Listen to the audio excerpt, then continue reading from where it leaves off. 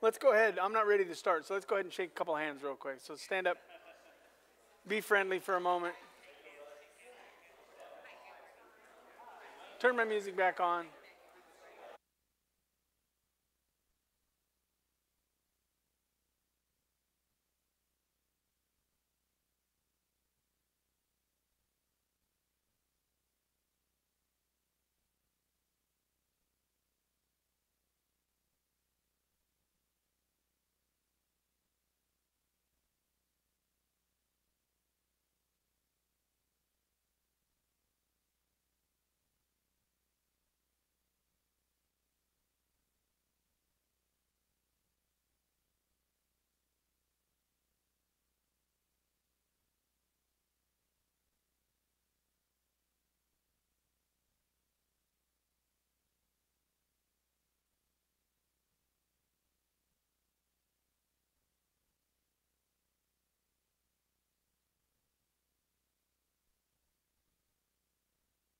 Uh, Pastor Appreciation Month. And Pastor Angelo and I were talking about how to honor pastors. And we felt the best way to honor pastors was to honor those that serve with them. And so this month, this is going to be Ministry Appreciation Month for those who serve faithfully, and we appreciate them. So we're going to begin with our Kids Life volunteers. And I'm just going to read off a list of names. I have a lot of list of names of people that are involved in Kids Life. And our Kids Life, they're not stuck down there full time like every Sunday. Like they rotate every 2 weeks. And so there's a large group that are serving in that ministry. This is our kindergarten through 5th grade, preteens, nursery, preschool, and check-ins. So April Smith, Susie Jackson, Salvation Scott. I was going to call her Salvation Herd because I remember when she was Salvation Herd. I've been here that long.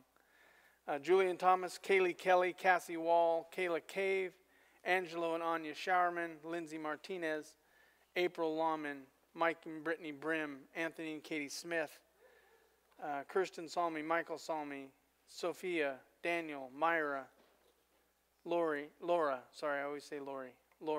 Vitrick, Marlo Russell, Joni Jacobson, Kylie Horning, Abby Morgan, Krista and Daniel Jasper, Tess and Charlie Hall.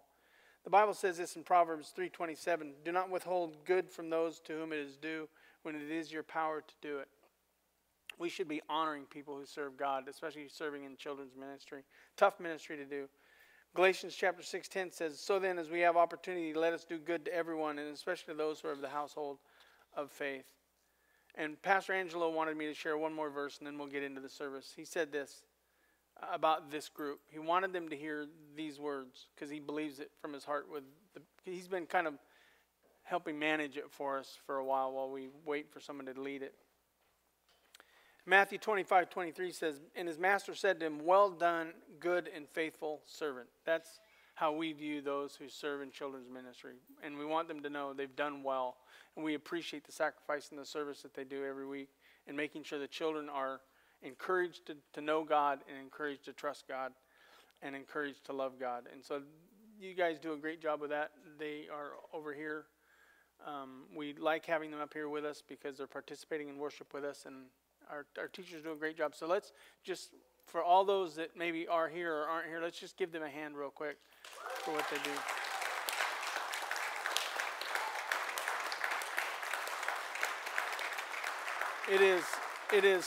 It is difficult ministry because we only get an hour or to an hour and a half with your kids. And so we just appreciate that you bring them, and we appreciate those who serve. So let's pray real quick. Father,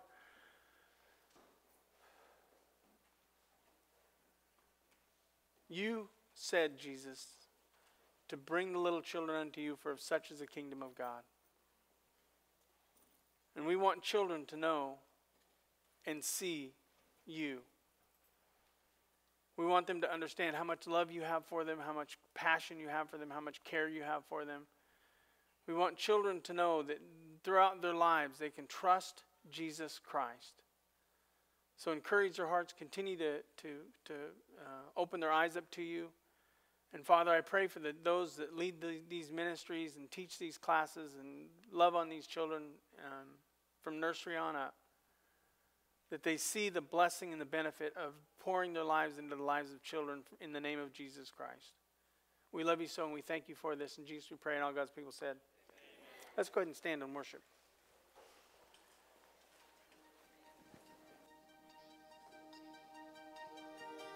We're heaven's spun creation, His pride and adoration, treasures woven by His love. His careful hands, they hold us safe within His promise of calling and of destiny. We're heaven's spun creation, His pride and adoration, treasures woven by His love. His careful hands, they hold us safe within His promise of calling and of destiny. And I will sing of all You've done, and I'll remember how far You've carried me from beginning until the end. You are faithful, faithful to the end. The Father's heart that's for me, a never-ending story of love that's always chasing me. His kindness overwhelming and hope for me unending. He's never given up on me. And I will sing of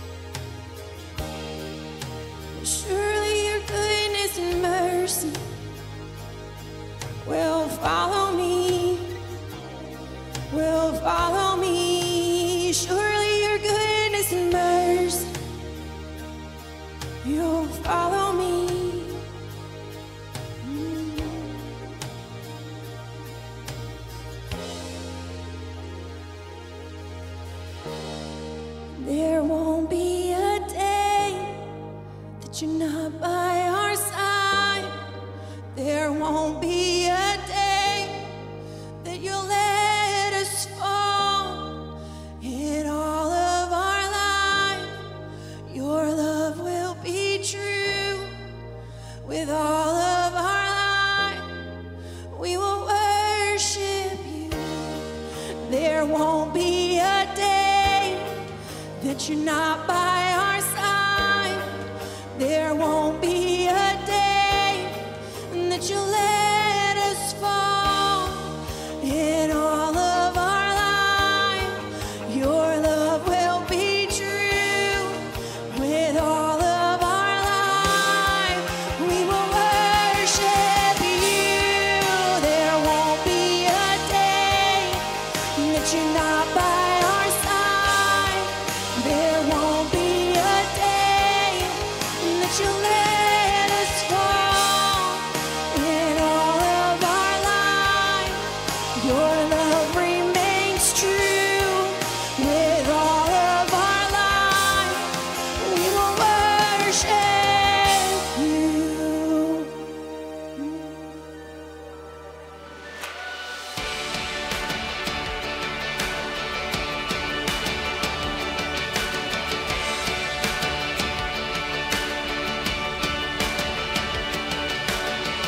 When all I see is a battle, you see my victory.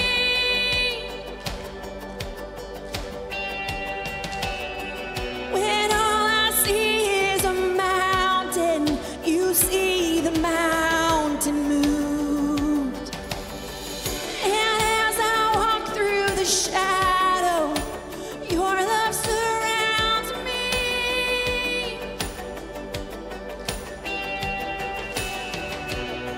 There's nothing to fear now, for I am safe with you.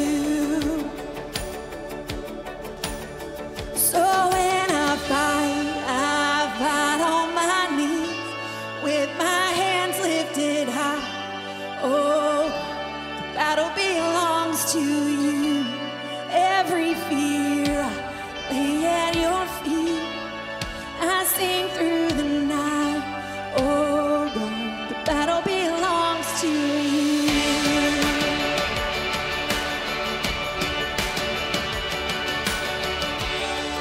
And if you are for me, who can be against me?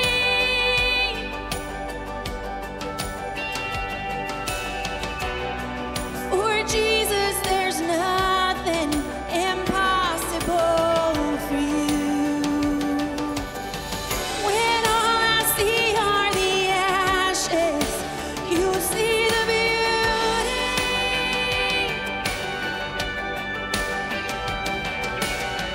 When all I see is a cross, God, you see the empty tomb. So when I fight on my knees with my hands lifted high.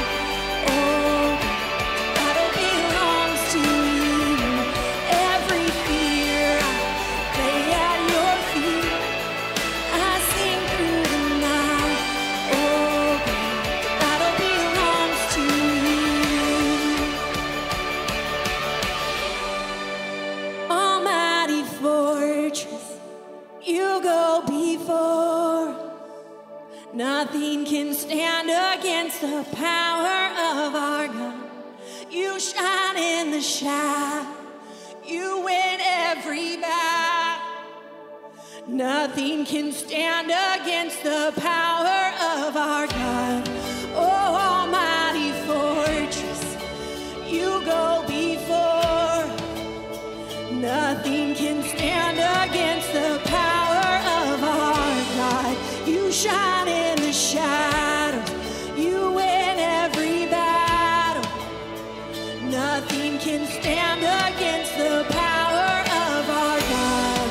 Oh, almighty fortress, yes, you go before us. Nothing can stand against the power of our God. You shine in the shadow. You win every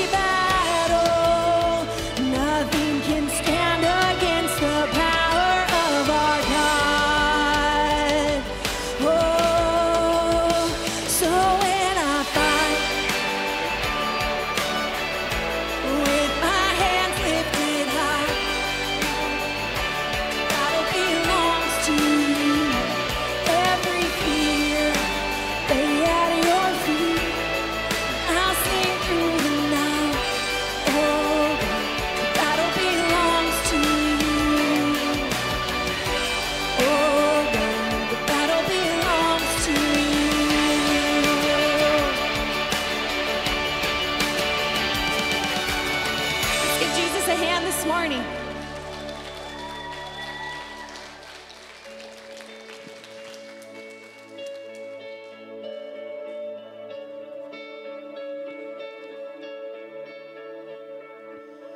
I am weary from the waves crashing over every day. God of mercy, please come rescue me.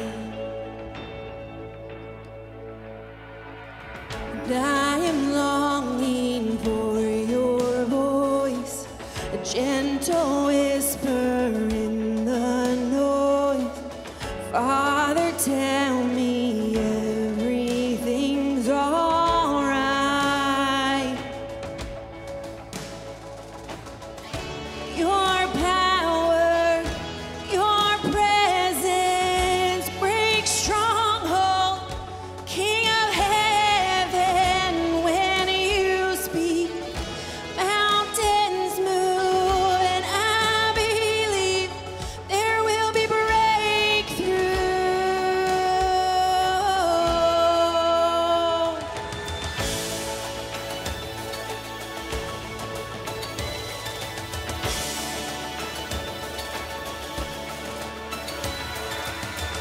You alone can take my scars, piece by piece restore my heart. Take what's broken, make it whole again. It's your power and your presence, it breaks strongholds. King of heaven, when you speak, mountains move, and I believe there will be breakthrough.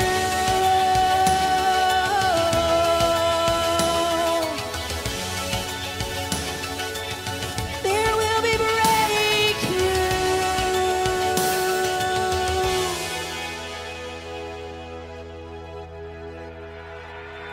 Shake the mountain, break the walls apart, open the heaven. Almighty God, you are overcomer, defender of my heart.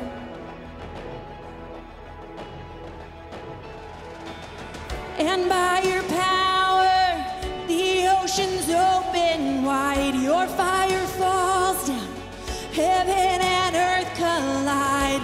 King Jesus, forever by my side. Shake the mountains, yeah, shake the mountain, break the walls apart, open the heavens. Almighty God, you are overcomer, defender of my heart. And by your power, the oceans open wide, your fire falls down, heaven and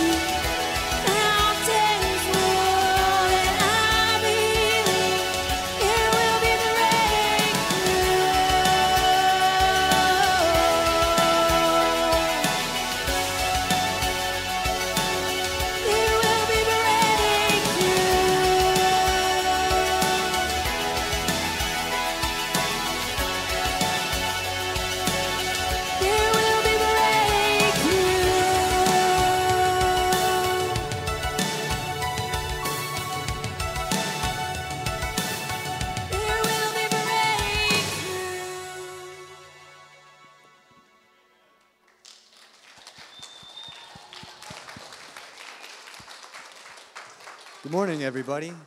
Please have a seat.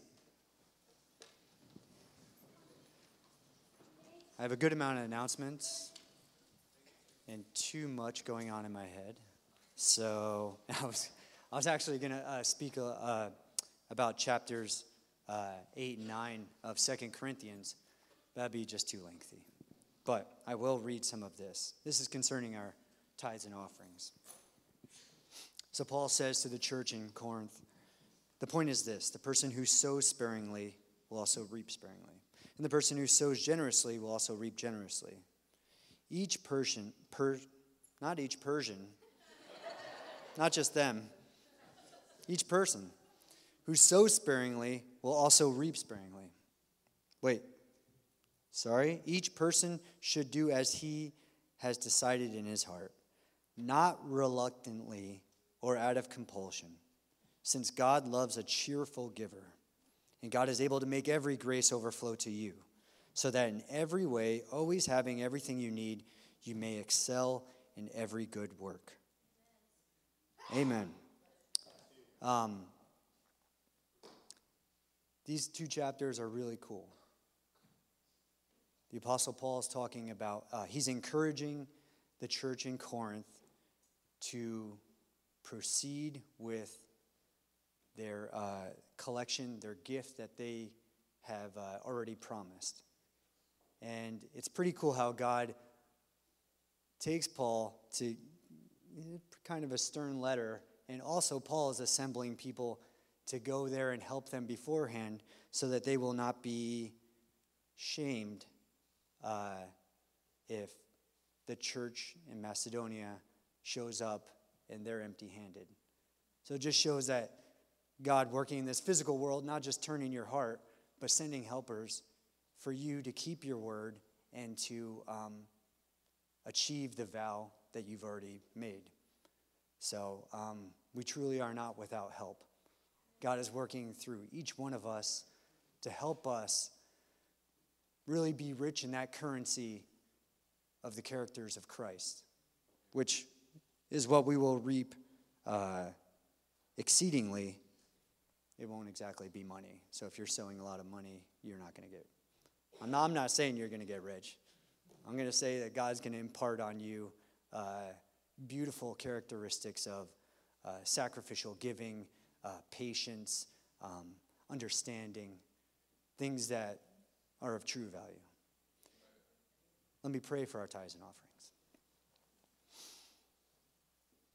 Lord, thank you for letting us partner with you in supporting the ministries.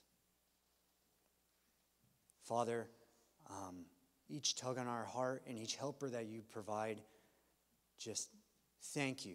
Give us ears that will listen, eyes that will see, to see that your will is not just for building up one side over the other, or that is not just for even money to be moved around in a fashion to keep things floating. You are a Lord of abundance.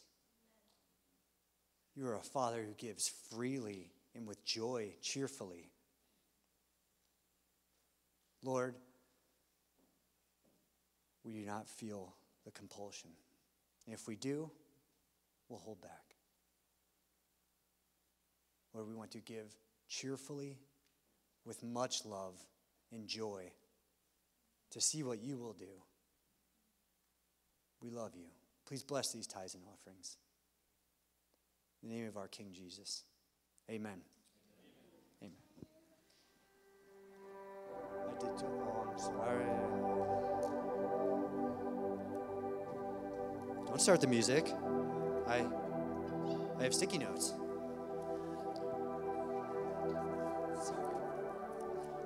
I have a couple announcements. Do I just keep talking? This might change my tone with the ethereal background. I have a couple announcements, everybody. Rooted is going to start this week, Tuesdays at 6. You can sign up at the info desk. I'll be there today. And you can sign up with me, or you can go online to newlifeastoria.com and sign up there. But it will happen Tuesday. But if nobody signs up, then it will not happen. But not to fret. In January, we will hold another Rooted class. So I know falls are busy, but so yeah, come talk to me if you have any questions about it. It's our Living the Rhythms of a Christian Life 10-week course. We have, starting this Wednesday, October 4th, we have a men's study. Pastor Andy's putting on at 6 a.m. and 6 p.m. Show up here, 6 a.m. or 6 p.m., gather with the men, study God's Word. It's going to be good. We'll be doing that each week, Wednesday mornings and evenings. And just to drop in your head for the future, November 6th, Monday night, will be a men's gathering. It'll be at 6 p.m. here at the church. We're not selling tickets yet, but it'll be $10 each.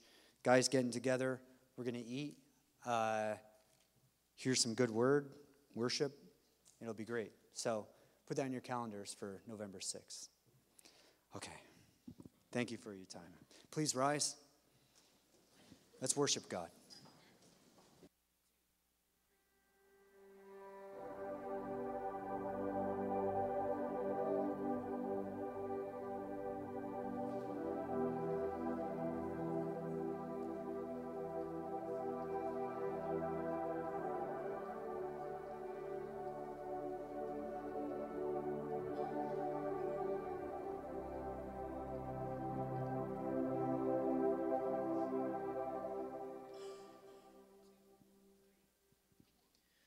There was a moment when the lights went out, when death had claimed its victory. The King of Love had given up his life.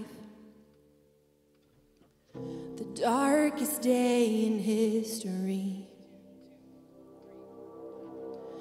There on the cross he made for sinners. For every curse his blood atoned. One final breath and it was finished. But not the end we could have known. For the earth began to shake, and the veil was torn.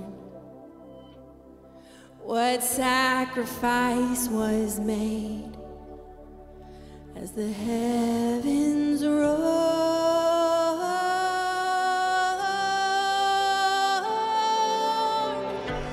All hail King Jesus! All hail the Lord of heaven and earth! All hail King Jesus! All hail the Savior of this world!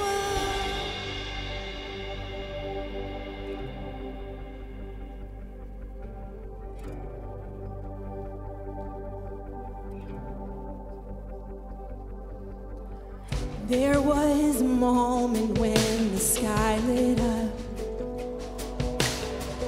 A flash of light was breaking through. When all was lost, he crossed eternity. The King of Life is on the move. The dark and cold tomb where our Lord was laid. One miraculous breath, and we're forever changed.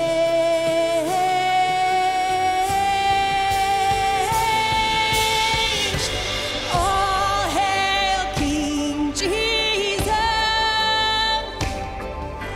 All hail the Lord of heaven and earth! All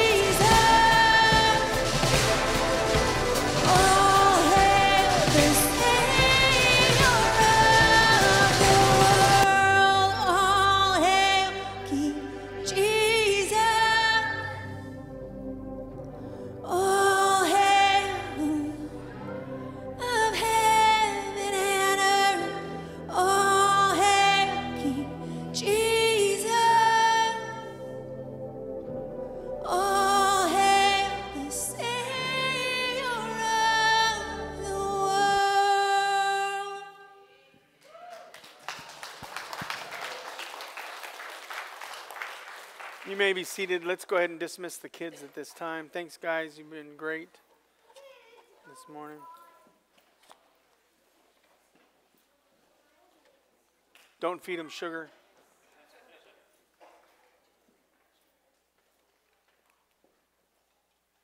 We've been in a series for a while and felt like God was changing it. We're going to go back into it out of Isaiah, but it got a little heavy. And maybe it wasn't you guys. Maybe it was just heavy for me. I felt like just there was a lot of pushback, not from people, but just spiritually. So I was fighting that, and I just felt like God was saying, just give it a break for a little bit. Just do something about Jesus. Whenever you feel pushback from evil, just go to Jesus, right?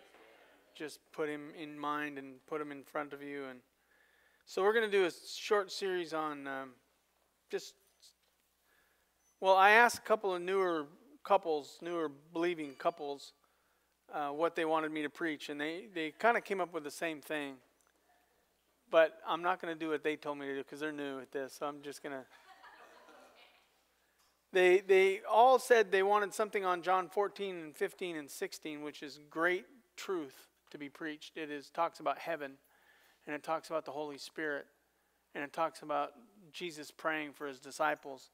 And all those are great things. But when I was preparing for it, I always read way before and then way after. And I got to chapter 13, and I thought to myself, if you don't know chapter 13, you can't know heaven. If you don't know chapter 13, you can't really understand the Holy Spirit. And so Jesus has a teaching that we're going to go through today that I think will encourage you, I hope. It has to me. But that's where we're going to start. And so I'm not sure we're going to John 14 next week because I'm not going to guarantee that. We'll get there sometime, but it will be about Jesus. Is that okay? You know, let's take a moment and pray. And I'm going to... This was you ever have one of those weeks where you just kind of fight? And you're fighting things that you can't see, but you just know you're fighting it. That's been me this week, so I need to bring the Lord into it. So let's pray.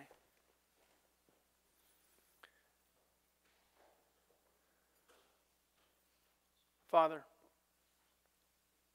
you have been gracious with me this week. You have been loving, you have been kind, you've been compassionate. I know that your Spirit has fought for me and at times even fought with me. But that is out of love for you that I make sure that I'm listening to you. So help me today, Father, to take this week of struggle and bring a sweetness to people's ears.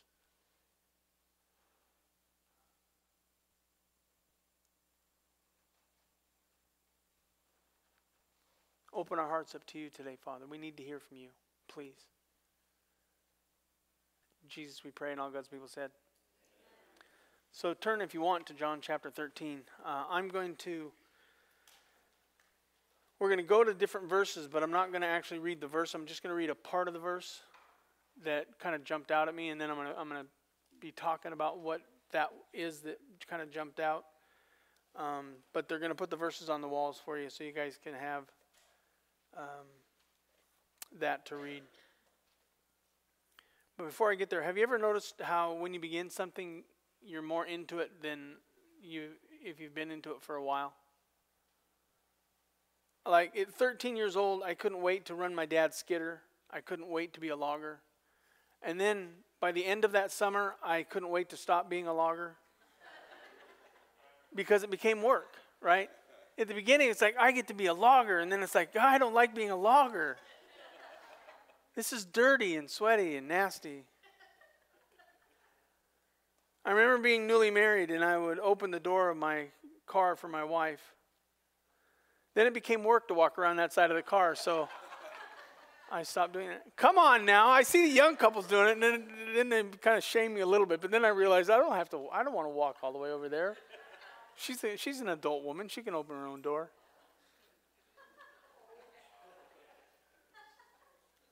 I'm not saying that's right. I'm just saying that's what happens. I remember when I was newly in church, I would do anything that was asked of me, even things that weren't asked of me.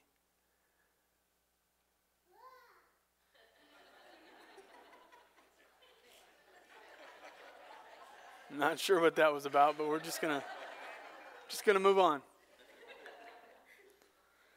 That part hasn't really changed a whole lot for me, but I know it does in people's lives. Like, you get in and you just get all excited and you want to be a part of everything, and then you'll be a part of just what you want to be a part of. And that's not being mean. I'm just saying that's true. And I think Jesus sees this about us. When the disciples were first asked to follow him, the Bible says that they left all and followed him. They just dropped their nets and walked away from mom and dad and home and just started following Jesus. But 3 years later, which is what we're going to read today, 3 years later, so much had changed in their lives.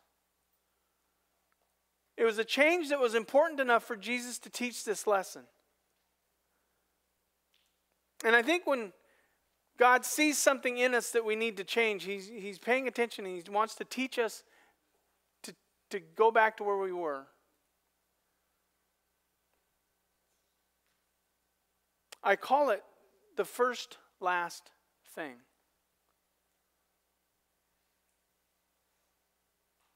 If you've got limited amount of time left, what would be the first of the last things that you would do? See, we always think that saying the last words are the most important. I don't think the last words are the most important. I think the first things you talk about or think about or share or do when you know you've got last things, I think that's what's important, because you have some time to think about what would be the most important thing for me to share? What would be the most important thing for me to let you know? The first, last thing. So open up your Bibles, John 13 if you want, or you can just watch the wall. And in verse 1, the Bible says this: Jesus knew that his hour had come. He'd been waiting for this moment his whole life, and now it was here.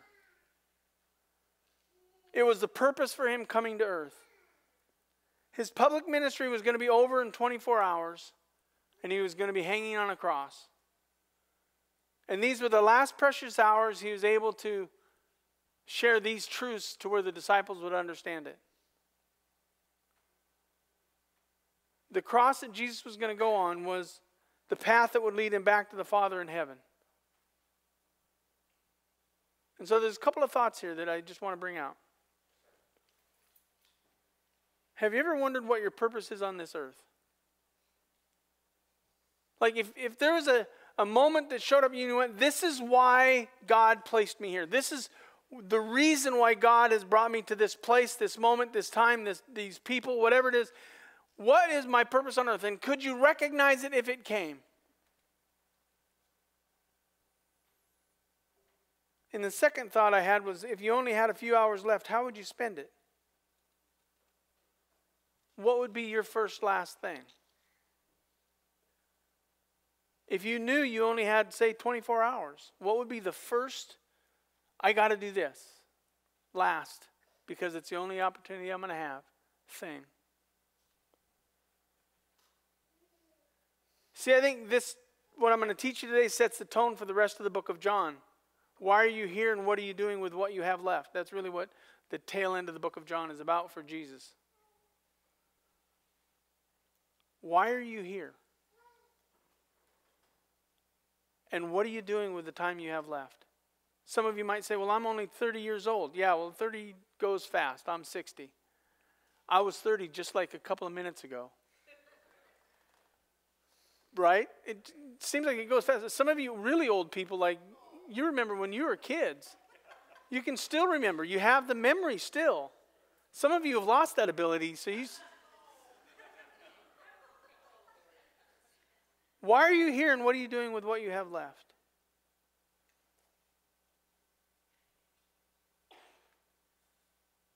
Second part of verse 1 says, having loved his own, he loved them to the end. So the last thing that he mentions is this amazing testimony of loving the people that he put in his life, that God put in his life. He loved the disciples that God gave them, and he loved them to the end. Now, you can twist this any way you want, but really, that was his church. He loved his church. And the testimony that he has, the last thing that is mentioned, is that he had this love for his church. He loved Peter, who was constantly saying stupid things. You know that person in church? That might be you. He loved Thomas, who is constantly questioning everything. You ever have that person in your life that they question everything you do and everything you say? He loved John, who loved Jesus, and it's easy to love people who love you, so that's what he did. He loved James because James was so mature. It's just nice to be around mature people sometimes. It's really sad when it's the kids that are more mature than the adults, but sometimes. He loved Judas. Even though Judas was going to betray him, he loved Judas. Jesus teaches in another place that it's easy to love those who love you back, but try loving those that are hard to love. That's what loving the church is. Sometimes you got to love the people that are really hard to love, and sometimes people are really hard to love, especially the ones that betray you. Ephesians 5 tells us that Jesus loved the church so much that he gave his life up for her. He specifically mentions the church. One of the last things Jesus talked about was his love of the church. There's a lady by the name of, she's in heaven now, but her name was Manghild. And Manghild was a member of this church. I think she started in 1976. Well, she got off the boat with Noah. And then she joined this church, and then she was there in 76. I didn't meet her till 92 when I started. And 92 seems like a long time ago. And she was one of my favorite people to pastor because she loved her church. And up to just a few days before she passed away, when I talked to her, she wanted to make sure that I knew that she loved New Life. She hadn't been here for 3 years because of COVID, and yet she loved her church.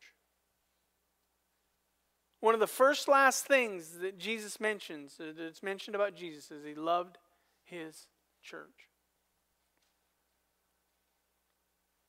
Verse 2. We'll skip to verse 2. Speaking of Judas, when the devil had already put it into the heart. When the devil had already put it into the heart. So the devil had put it into the heart of Judas to betray Jesus. And I thought about that. Imagine for a moment sitting next to somebody. Maybe you're sitting next to that person now and you think they're into the things of God the way that you are into the things of God. You think they love Jesus like you do, but that's not what's true. You're sitting next to somebody that you believe this person loves God. We just went through worship together and we just prayed together. And you think in your heart that they love Jesus the same way, but they don't. You have no idea that Satan's been looking for somebody to betray Jesus and been cultivating this sin in a person's heart for a long time. Is it just me, or do people ever surprise you? You know, they portray themselves to be something, and I'm not saying they're bad for doing it. I'm just saying they portray themselves to be something, and then you find out later they're not even close to the person that they claim to be.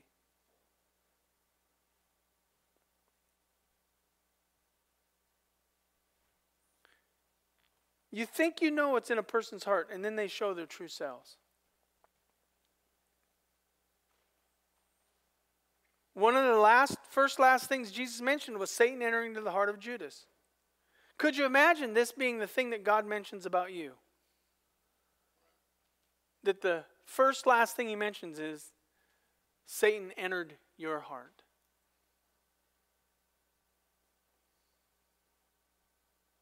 Verse 2. Put it in his heart to betray him, to betray Jesus. Judas was going to expose Jesus as a fraud. If Judas believed that Jesus was the Son of God, he never would have betrayed him, but he believed that Jesus wasn't the Son of God, so he changed his mind about him. And I thought about this. These are just kind of free-range thoughts. Have you noticed how the culture loves to expose people? American culture loves to expose people's faults. Children expose their parents' fault, and every time they do, the children are believed. Now, if you haven't had that happen with your child, give it time. Your child at some point in time will blame you for all of the problems that are involved in their life. That you screwed them up, that you messed them up. Now, even the ones you don't think will do that, do that. So you better start having conversations with your kids now, because someone's going to believe what they say about how bad of a parent you were. If you discipline your children in any way, shape, or form, they're going to tell them, you're just being stern with them, and they're going to say you're yelling at them. So they're going to go to school and say, yeah, my dad yells at me all the time. No, he's just being stern. But you didn't like what he was saying, so you used yelling. And so the school will just say, fine, let's take you out of the home because it's not safe for you. Our world loves that. I'm amazed at how couples love to expose their spouse's faults, and they're believed. Like we say, I've heard so many people say, my spouse is this or my spouse is that. And then you talk to the spouse and they say, no, where are they getting that from? Or you watch that person, it's like, that's not who that person is. But because the spouse says it, it must be true. We love to expose that. This gets more positive as it goes on. Christians love to expose the church's faults, and they're believed. I'm amazed at how many people will blame the church for whatever, and people believe what they say. I've said this numerous times, and I believe this more at my age and more of my years of ministry than ever before. If you're the devil, or if I'm the devil and I want to destroy Christianity, I do two things. I screw up the doctrine of the Holy Spirit, and I make people be negative about the church. Jesus said the gates of hell won't prevail against the church, meaning that the gates of hell are going to be trying to prevail against the church. And I'm amazed at the number of people who claim to be believers betray Jesus by trying to expose the faults of whatever. And you believe what they say. 1 Peter 4:8, Peter said this, above all, keep loving one another earnestly, since love covers a multitude of sins. Love covers a multitude of sins. Proverbs 10:12, hatred stirs up strife, but love covers all offenses. How different would your home be if love just covered, because the truth is, some of you as parents have messed up your kids. You've done some stupid things. What you need from your child is to love you to cover that offense. I get sometimes as a spouse, you're not the spouse you're supposed to be. Maybe I should be opening the door for my wife more often. Instead of being like, and if you've been around me, you know that my wife will stand there and talk to somebody outside of a restaurant and I'll walk away from her. Maybe I should. But I need her to forgive me when I walk away. Because love covers offenses. And your church is going to not be perfect because we're filled with messed up people and you're pastored by messed up people. Except for Mark. He's good. But what needs to be happening is we should be forgiving one another and recognizing that that's part of Christianity. Is to love them enough to cover their faults.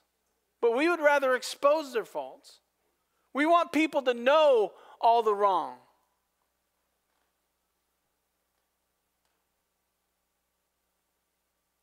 So I broke this into summaries. So I got 3 summaries with all these other points.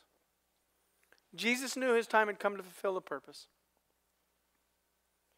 And he left the testimony that he loved the church. And knowing the devil had put it in Judas' heart to expose them falsely, and with little more than 24 hours left to go before he experienced the most painful thing he could imagine, the cross, he does something that seems random. And it's John chapter 13, verse 3 through 6, which we're not going to put on the wall. I'm just going to read it. Read kind of my summary of what this moment looked like. So he's getting ready. He's got the last things that he's doing. And this is the first lesson that he gives in the first last thing. Jesus gets up from supper. And he lays aside his outer garments. And he grabs a towel and he wraps it around him. He pours water into a basin and began to wash the feet of the disciples, wiping them with the towel that was wrapped around him.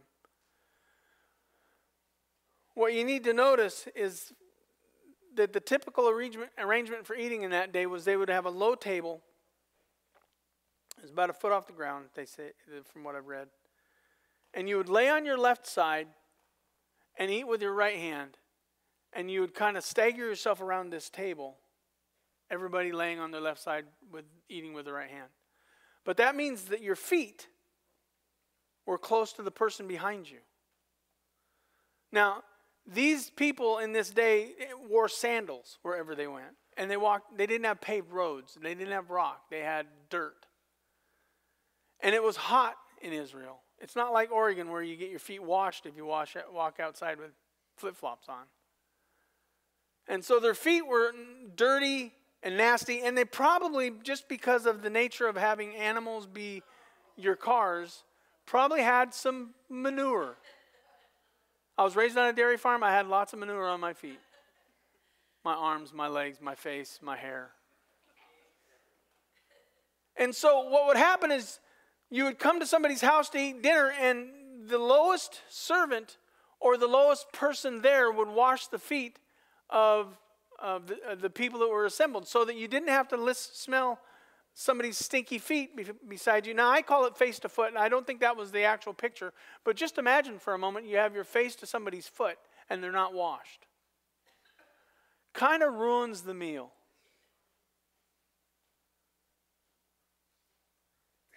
But none of the disciples decided to wash the disciples' feet. Things changed quite a bit in the first 3 years. Because when they first started following Jesus, I'll guarantee you everyone would have jumped up to wash the feet of the disciples. When they were new to this Jesus thing, it was like really easy to get somebody to make sure they wash the feet of the disciples. But now they're like, it's 3 years into it. Nah, I'm not going to do it. I'm not going to do that. I'm not going to do that. We're just going to wait till somebody. Yeah, have you ever been around that person? You watch them and they're waiting for somebody else to do something that's right in front of them to do. That's what Jesus was looking at. And Peter begins to be convicted by Jesus washing his feet. And he asks the question, why are you washing my feet? And Jesus replies in verse 7, what I'm doing you do not understand now, but afterwards you will understand. I know you don't get what I'm doing now, but you will get it afterwards. What he was teaching them was the idea of the cross. That it was a place of humility, difficulty, and death to self. If you're washing somebody's feet, somebody's stinky, nasty feet, and it's a whole herd of them that you're washing, it's a place of humility because nobody wants to, that's not a place of pride. It's difficult because washing somebody else's foot it's just creepy. And you would have to die to self to do it. You would have to say, it's not about me. That's what the cross was. It was a place of humility, difficulty, and death to self. It's doing things nobody else wants to do. And when you're first a believer, or when you're first married, or when you're a kid, you do all those things naturally. You just do what nobody else wants to do. You know it's difficult, but you do it anyway because there's kind of an honor in doing that. But it's not about you. Now, they wouldn't understand it at first, but it would become very clear in the coming years that this was kind of a picture of what Christianity was like.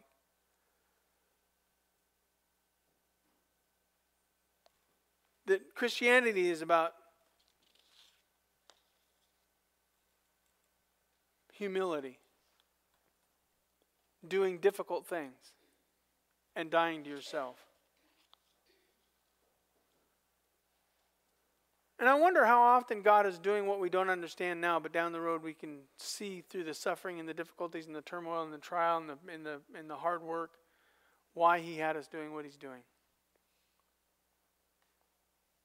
Maybe you're in the middle of something right now and it's like, this is just a dirty experience. This is just hard. It's humiliating. It's kind of humbling.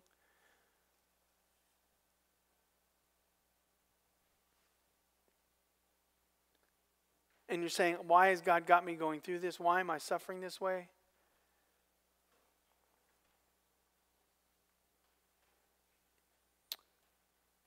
See, he says we may not understand the trials of our faith, but the purpose is always to produce something better in our lives. The hard things, the cross, the picking up our cross and following him is hard to do. But it purifies us. It makes us better. What if the first last thing that Jesus does in your life is the last best thing that ever happens to you? Because could you imagine if you were the disciple that when you showed up there, you started washing their feet, and Jesus said, stop doing that. I've got an illustration I got to do, but you just screwed it up.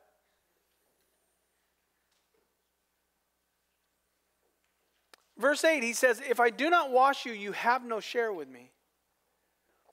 First, last thing Jesus does is talks about, if he doesn't wash you, you're not mine. You don't belong to me. If you're not cleansed by me, you don't belong to me. And I'm learning something as a pastor, especially the older I get and the more I go through. Humility is the greatest sign of spirituality. The greatest sign of somebody who is spiritual is that they're humble.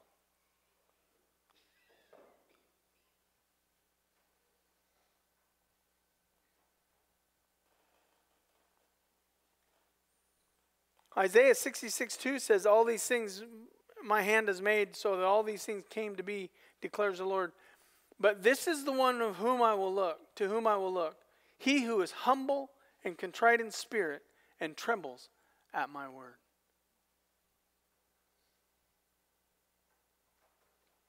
See, when you humble yourself, you show that you belong to him. And this is who Jesus is looking for. He's looking for the humble. God resists the proud and gives grace to the humble. Now, Peter gets a little embarrassed again. I love Peter because he's so much like me. And he seeks to save face by saying, you'll never serve me this way. You'll never wash me. And Jesus said, if I don't wash you, you're not mine. So then Peter says again, so he tries to fix it because we always try to fix his stupid statements. Wash all of me. And Jesus says, no, you don't need to be all washed. You just need to have your feet washed. Why? Which is verse 10, except for his feet. And I studied this out quite a bit. And the idea of the feet is it's a picture of our heart.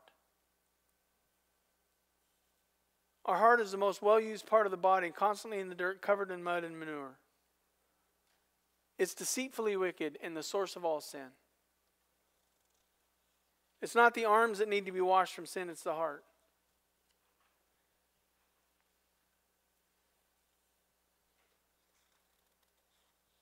Jesus says it's the heart where sin comes from, not the words that you say.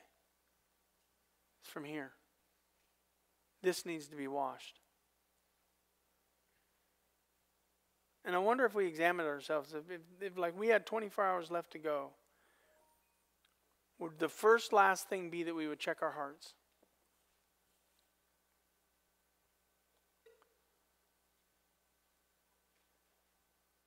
David said in Psalm 51:10, create in me a clean heart, O God, and renew a right spirit in me. I wonder, is our heart clean today?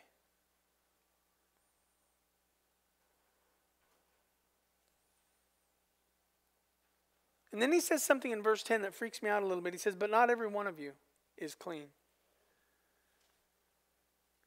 Not everyone sitting at the table is clean. And I just want to say this. If you knew you had 24 hours before you left this earth, and the purpose of the earth, your purpose on this earth was complete, wouldn't one of your last things be to make sure that you get things right with God? Like if you knew you only had 24 hours left to go, wouldn't you want to make sure that your heart was right with God? Now, since you don't know whether you're going to make it for another 24 hours or not, shouldn't you get your heart right with God now? I mean, You say, well, I'm not planning on dying right now. Well, I'm not planning on dying right now either, but it could happen in 24 hours. I don't want to get up there and say, oh, man, I had the opportunity to repent of that. I had the opportunity to confess that. I had the opportunity to get that right. And wouldn't you make sure everyone around you would know that they needed to know Jesus too? See, it amazes me how we don't share the gospel of Jesus Christ with people because we think we've got time. And then they die and you go, oops, well, missed that opportunity. Well, if we believe what the scripture teaches, that people without Christ die and go to a place called hell and they spend eternity there. Say, well, you see crying, that makes sense. Weeping and gnashing of teeth. If you had 24 hours left to go, would you not make sure that everyone that was in your circle would know Jesus Christ as their Savior? Would you not make sure that they knew Christ? Even if they weren't going to die, but you were going to die in 24 hours, you would want to make sure. I wouldn't want to leave this earth without knowing for sure what they know about Jesus. Is their heart clean? Verse 11 says, for he knew who would betray him. Jesus knows who's his and who's not. I think that's powerful. He knew who's saved and he knows who's not. In verse 12 he says these words, do you understand what I've done to you? It's not easy to understand what Jesus is doing all the time. You don't understand why he brought you to church today to listen to this sermon. Well, this doesn't apply to me. I don't agree with that. I think he knows some things about you.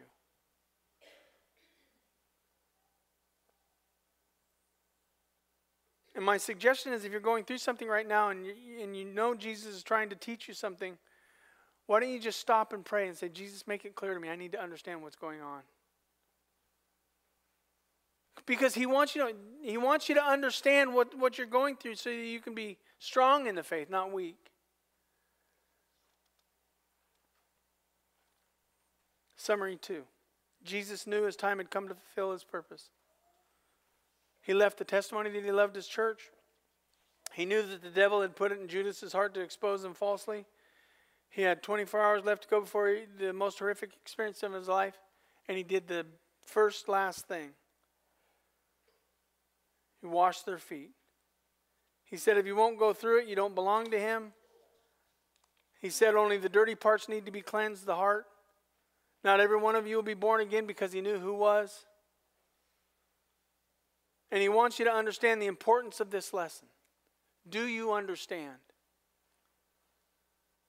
And in verse 14, one of the last things he says, which I think is the true last thing, if I then wash their feet, you also ought to wash one another's feet.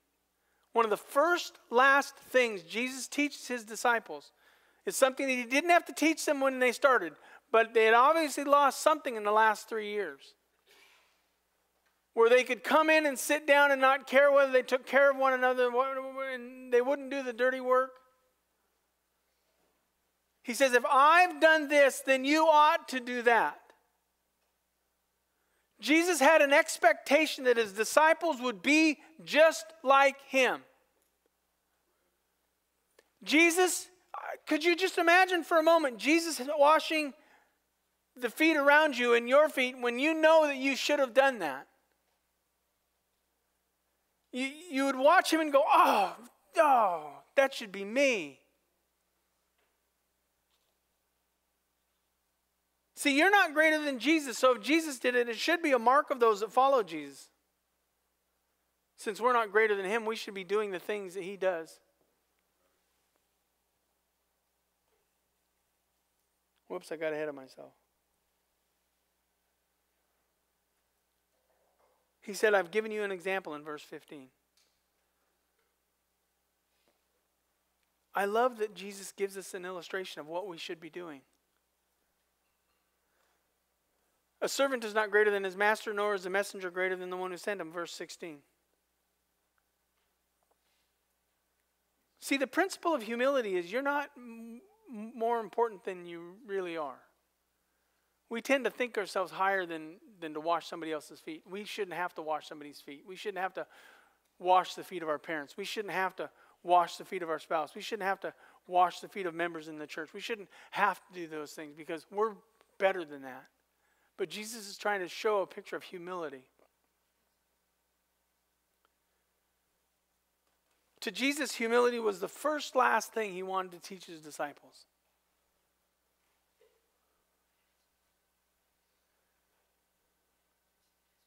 And verse 17 says, if you know, you do. If you know this, if you know that you're supposed to be humble, then you should do humility. Jesus was humble. He walked away. He left heaven to come down to earth to give his life a ransom for our sinful selves. We're not greater than him, but we should be like him.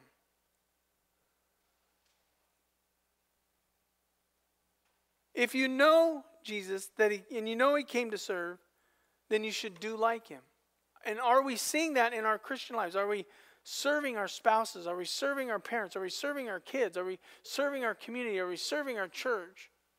Are we humbling ourselves, not making life all about us, and serving other people? In verse 18 he says, I'm not speaking to all of you. Judas was so full of pride and so full of Satan that he's so full of self that he couldn't have heard the gospel, but Jesus was trying to get him to hear it. But he said, I'm not speaking to all of you. Some of you don't want to hear what Jesus is saying at the last thing. You don't want to do what he's asking you to do. He wants you to humble yourself, but we don't want to humble ourselves because we think we're more important than we really are. We won't serve others because it's dirty and it's hard and it's difficult. We won't serve our families, we won't serve our faith.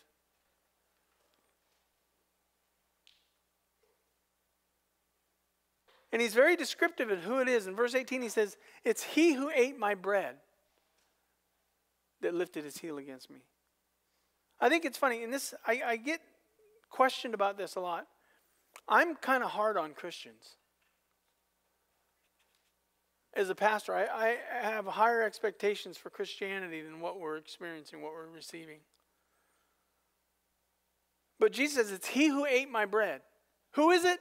Who is it, Jesus, that you're talking about? Who are you trying to send this message to? It's the one who's been in church their whole life and knew when they were new to this thing that they should be humble and they should be serving other people. But they've lost that in their lives because now it's become about them and about theirs. It's those who might claim to be a disciple. It's Judas. They thought, they didn't even know it was Judas because he was such a great Christian. He was the treasurer of the church. It's he who ate my bread with me. It's not some stranger. It's not somebody in the world. It's not somebody from the outside. It was somebody that was in his inner circle, who's walked with Jesus and talked with Jesus.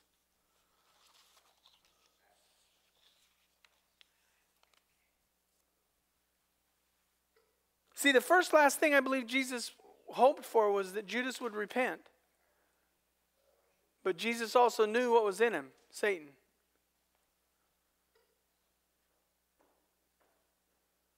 So Jesus closes with a statement in verse 19, and we'll all be happy here in just a minute.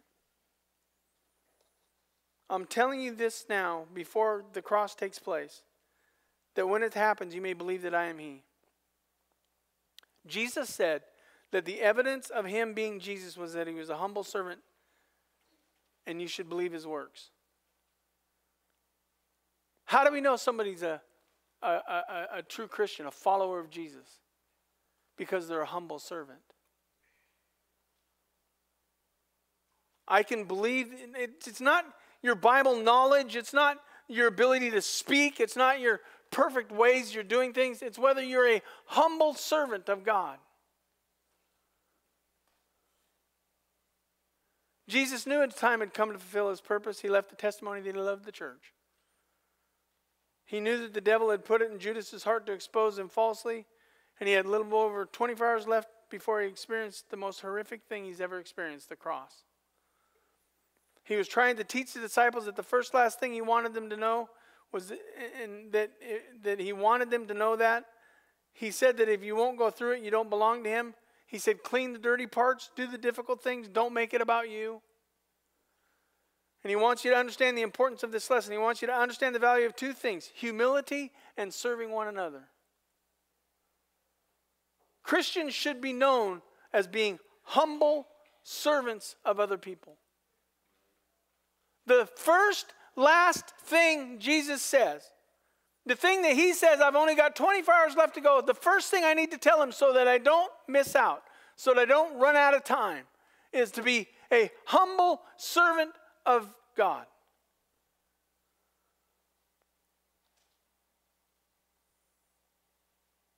These are the signs of the true Christian, not their knowledge, not their power, not their gifting.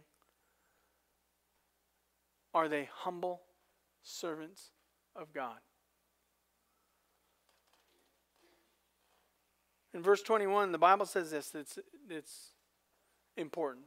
Jesus was troubled in his spirit.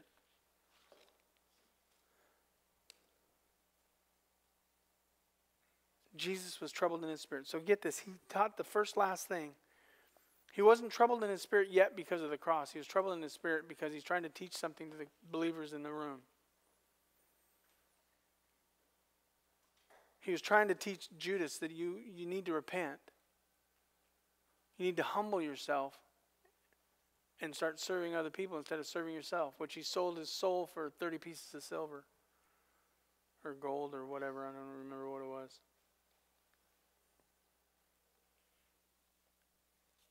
I wonder if Jesus is troubled in spirit right now when he thinks of you or me.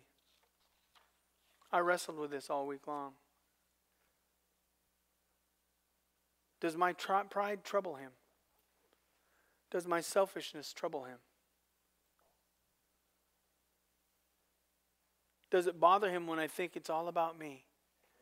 And I was wrestling with that all week. I was making everything that happened this week, it was about me. And he was saying, it's not about you. Yes, it is. It's not about you. Serve other people. No, I don't want to serve other people. They need to serve me. Come on, honey, make some dinner. She asked for pizza last night. I made her make me a sandwich. She's a better servant than I am. I wonder if it troubles Jesus where you're at right now. And he goes on in verse 21, he says, one of you will betray me. Just think about hearing those words from Jesus, sitting at table with him and having him say, one of you will betray me. And I can say this with assurance because I've been in church my whole life. One of you will betray him this week. You'll deny him. You'll blame him. In verse 22, the part of the verse that sticks out is the disciples looked at one another, uncertain of whom he spake. Because I believe in every church service there's people that are sitting here looking around going, well, he's not talking about me. How do you know he's not talking about you?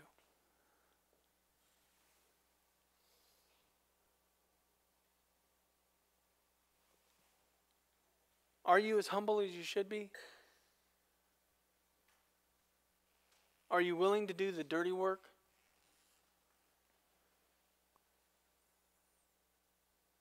If you came in the room and there were people with dirty feet, would you seriously humble yourself and serve them?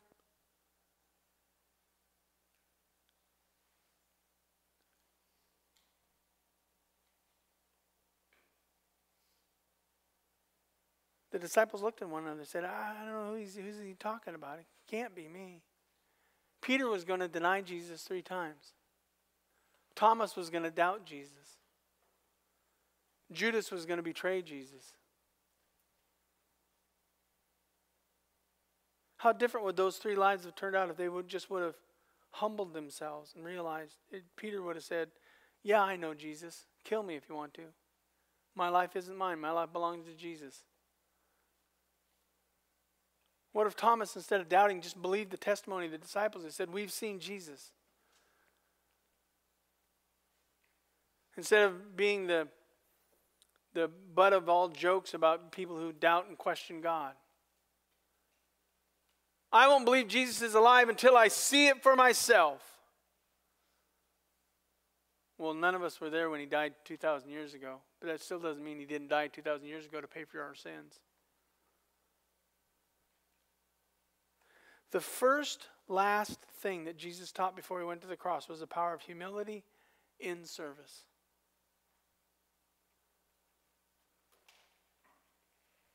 But he knew someone would not believe and would betray him, and it troubled him. Does it trouble you? Does it trouble you? See, because to some of you, this doesn't bother you at all, and that makes me worried. Maybe you're that humble. But I've learned this even about being a humble, as a humble person.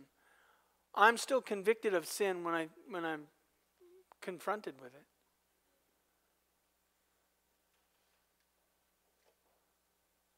The first, last thing Jesus taught was the power of humility in service.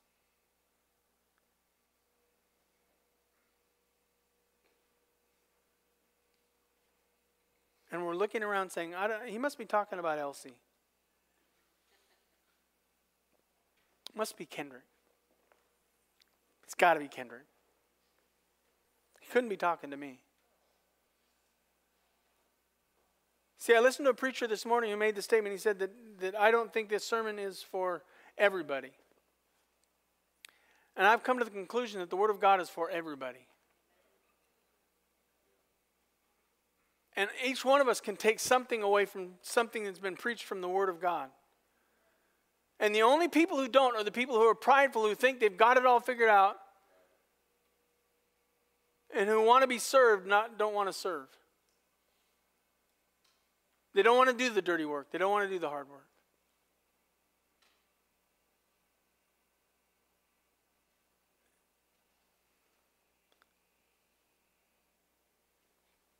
Let's stand.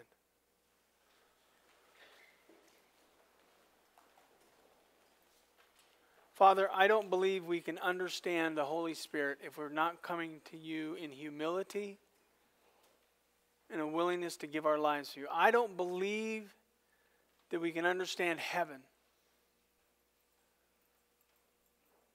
until we come to you with humility, recognizing that our sins will separate ourselves from you, and that without Jesus Christ, He is the way, the truth, and the life. No one comes to the Father but by Him.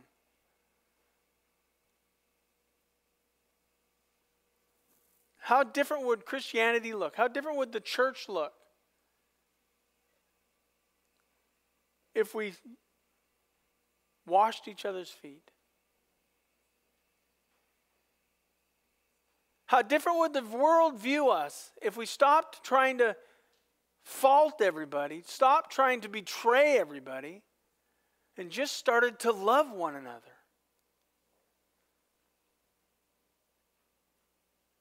It should trouble us, Father, that you're so many years after we got saved, that you're still bringing a message like this to us.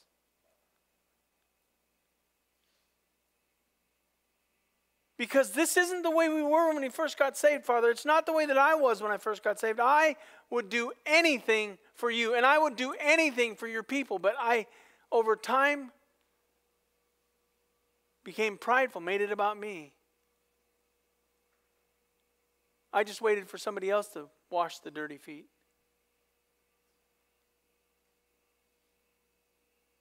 I don't like that my sin has troubled you. I don't like that it's bothered you. I don't like that you're wondering about me.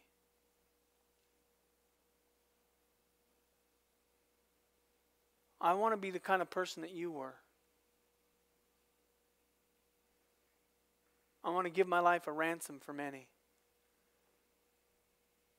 I want to forgive those that have wronged me because you forgive those who have wronged you. I'm going to love those even though they haven't loved me back, just the way that you loved me when I haven't loved you.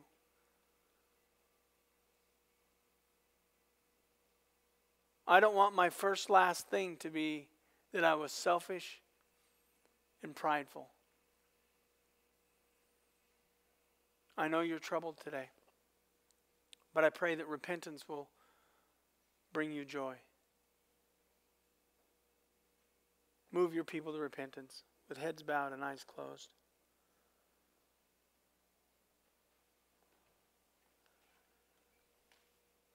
The altar's open.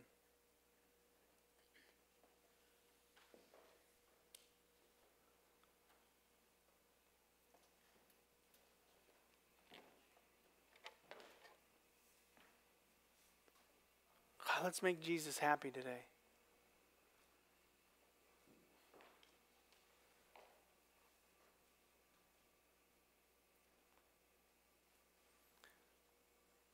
The Bible promises that if we humble ourselves in the sight of the Lord, He will lift us up. You could be lifted up today.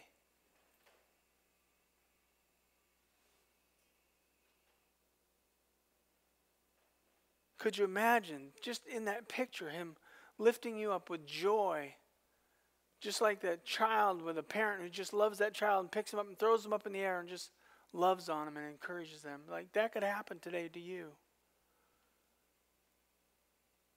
He could pick you up from that low spot, that spot of feeling bad and that spot of guilt, that place of shame.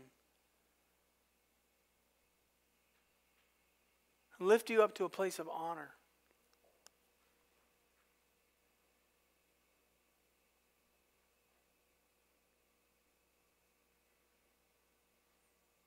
Don't be a Judas.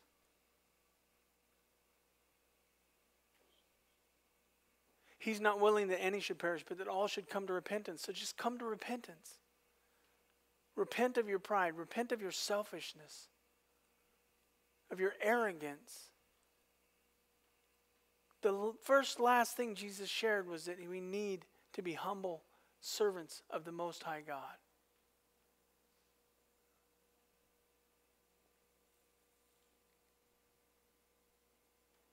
Maybe you're not there. Maybe you're that new believer. You're still on fire for Jesus. You still love Him. You still will do whatever He asks you to do. Don't lose that. Don't let somebody take that away from you. Don't watch Christians that aren't that way and think that's the way it's supposed to be. Don't be the Peter sitting at the table who feels guilty because you know you should be doing right, but you don't.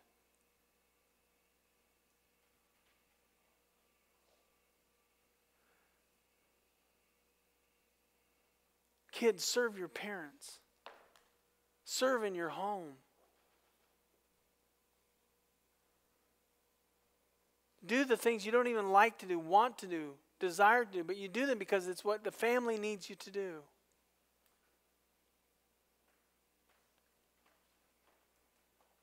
Husbands, wives, serve one another like you did when you were dating.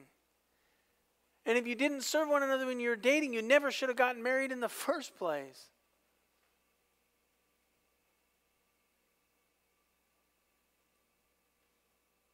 Or at least repent of being selfish and self-centered, that your marriage is not about just you. It's about two becoming one.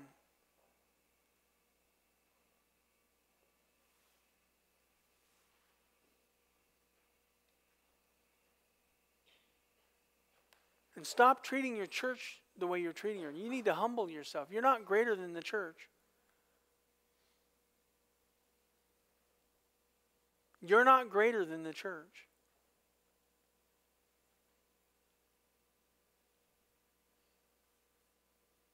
You should be serving her. Even in the parts that you don't even want to do.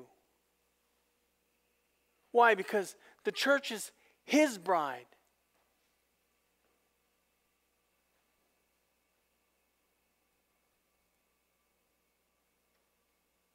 Father, let the last thing we do before we leave this place is thank you for your word.